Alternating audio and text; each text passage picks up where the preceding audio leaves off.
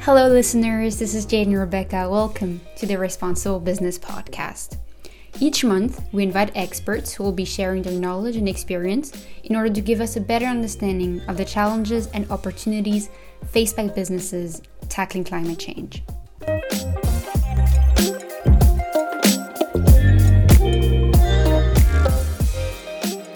We are very excited to have Paul Schreiber with us today. Paul works at the NGO Reclaim Finance, which pushes financial institutions to cut coal and fossil fuels out of their financial services. Their vision is to create a financial system that supports the transition to sustainable societies, preserves ecosystems, and satisfies people's basic needs. Today, we'll talk about fossil fuels, their impact, and why financial institutions have such a big role to play.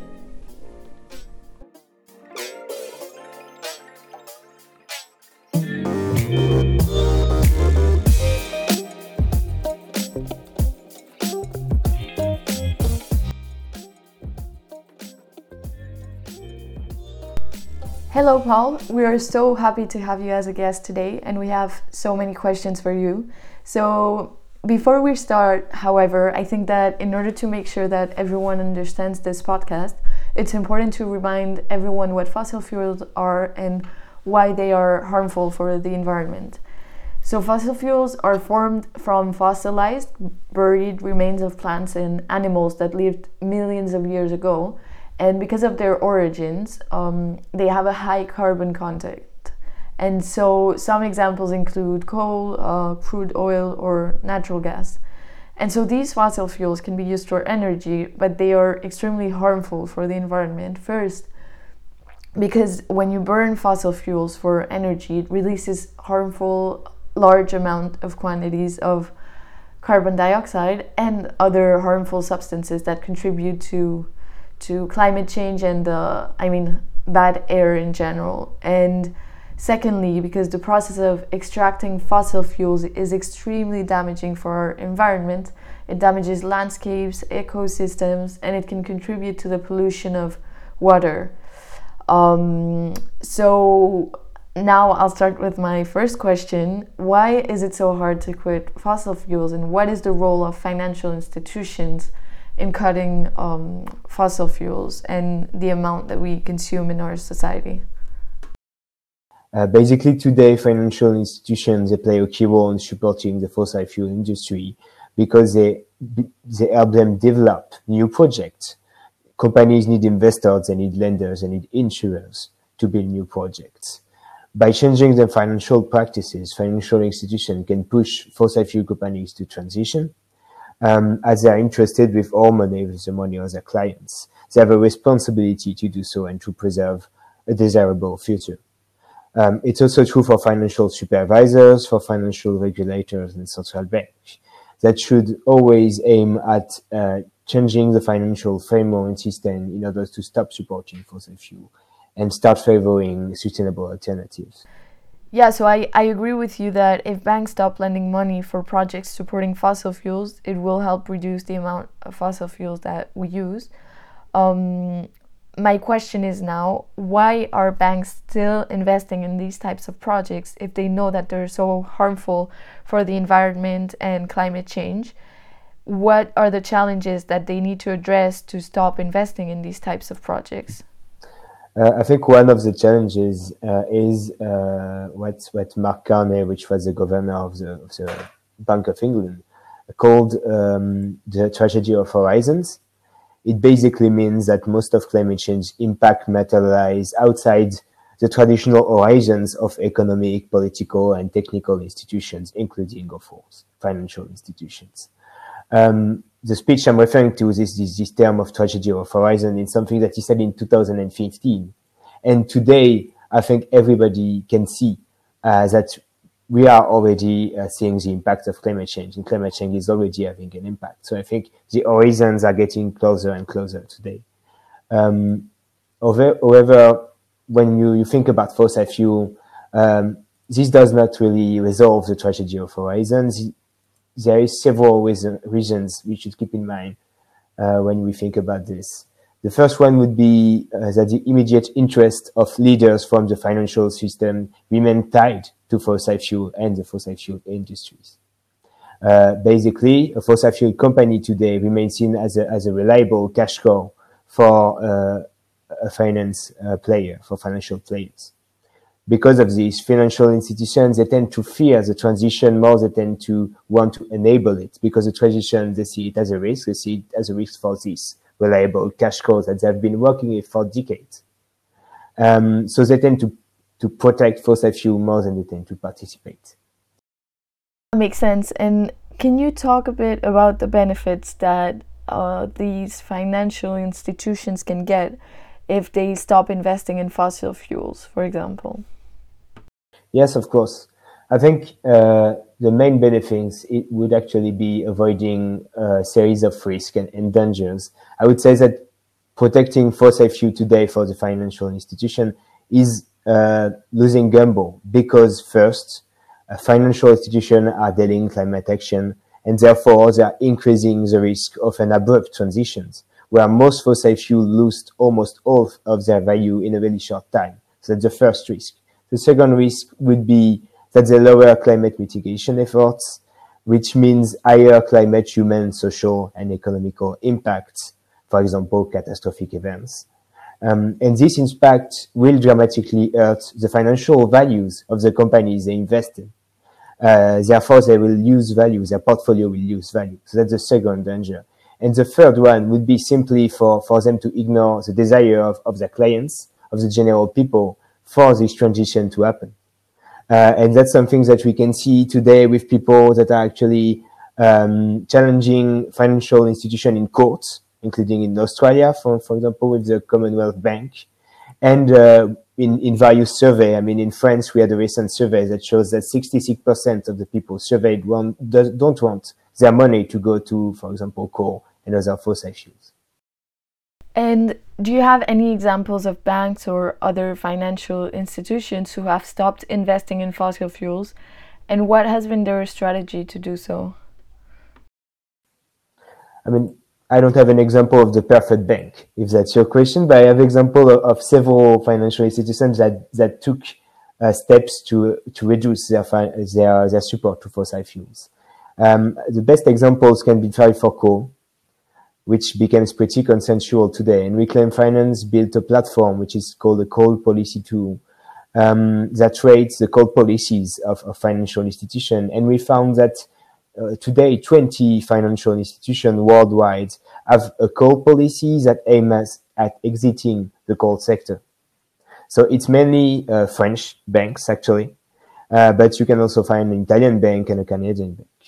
And when you think about this, when you think about what is a robust policy for this type of thing, several criteria, you need to use several criteria. One of the main first ones should be for you to stop supporting new projects and any new company that builds such projects. And the other one should aim at exiting all companies that are too much involved in this fossil fuel that they can't really transition. Okay, interesting. And do you have any examples of financial institutions who have been talking about exiting fossil fuels and doing advertisements about it, and haven't actually been doing anything to change their investment strategy? So in other words, financial institutions who have been doing greenwashing about this. Yeah. I mean, there is a lot, unfortunately, a lot of greenwashing examples.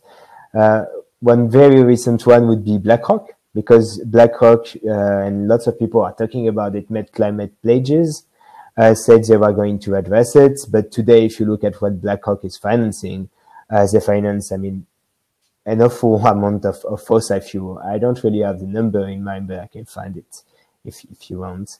Other examples would be, for example, BNP Paribas in France, who pledged to exit shale oil and gas. But today, if you look at their portfolio, you still find quite a lot of it in there. So there is plenty of bad examples. Unfortunately, there is way more bad examples than good ones. And how do you think we can prevent this from happening? Meaning, how do we prevent greenwashing in this case? How do we stop greenwashing? I mean, that's a good question. I think one of the tools to stop greenwashing would be to regulate. because today one of the main problem when you think about the support to fossil fuel is that the financial regulation doesn't take it into account at all. What I mean by this is that even on a financial perspective, when you look at climate risks, nobody accounts for them. So they look at financial risks, but they don't look at the risks tied to climate detrimental assets. And that's only from a financial perspective. What you can see in recent years is that there is a growing will coming from supervisors, regulators, from states to look at climate change and to ask people to change their practices, but they only ask for it. It's a voluntary approach.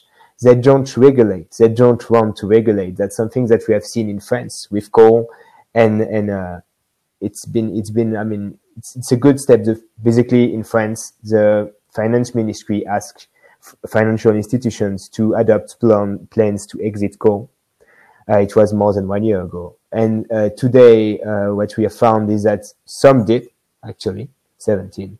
But most of them either adopted plans that are way too weak to really exit the coal sector, or didn't adopt anything at all.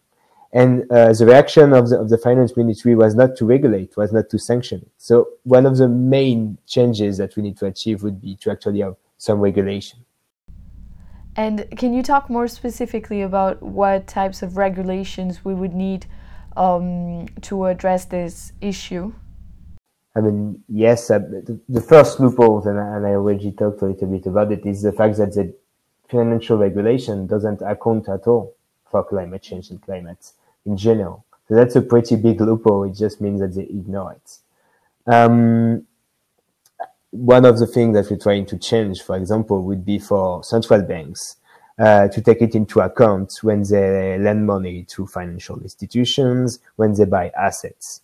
So that would be a pretty big change, a pretty big structural change. The other thing would be for financial risks to actually be accounted for when you look at the assets. So that would mean that a bank that would, for example, finance fossil fuel projects or finance companies that would need to significantly raise its capital requirements to reflect the risk, the actually huge risk it takes by doing so. Yeah, so it would become more expensive and therefore less profitable to finance these projects. So in other words, it would reflect the environmental issues that are caused by these fossil fuel projects. So your NGO Reclaim Finance encourages financial institutions to stop investing in fossil fuel projects. Can you talk a bit about how it is doing this and what you are doing in your NGO to stop banks from investing in fossil fuels? I mean, for Reclaim Finance talks a lot with financial institutions.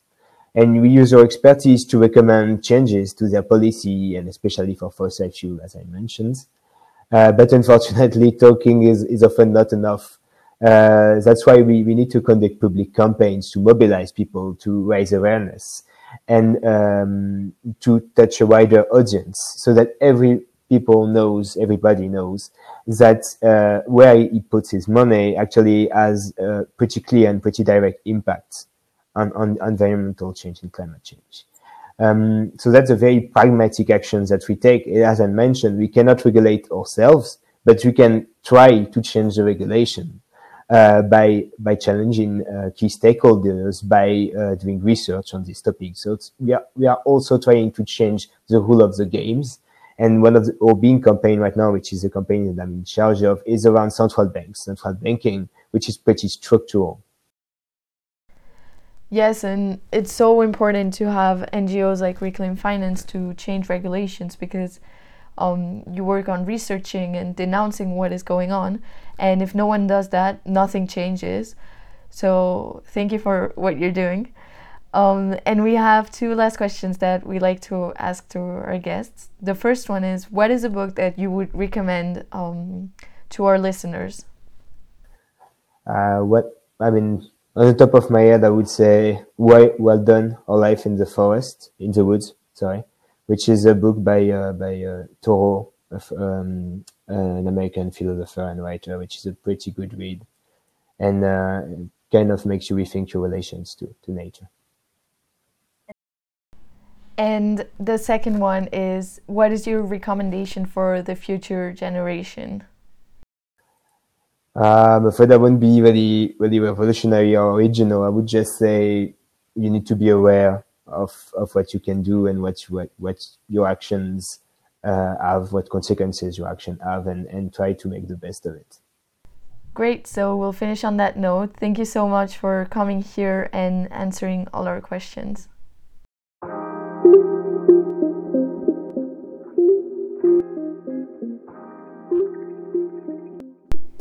Thank you for listening to our podcast. We hope you enjoyed it and see you next time.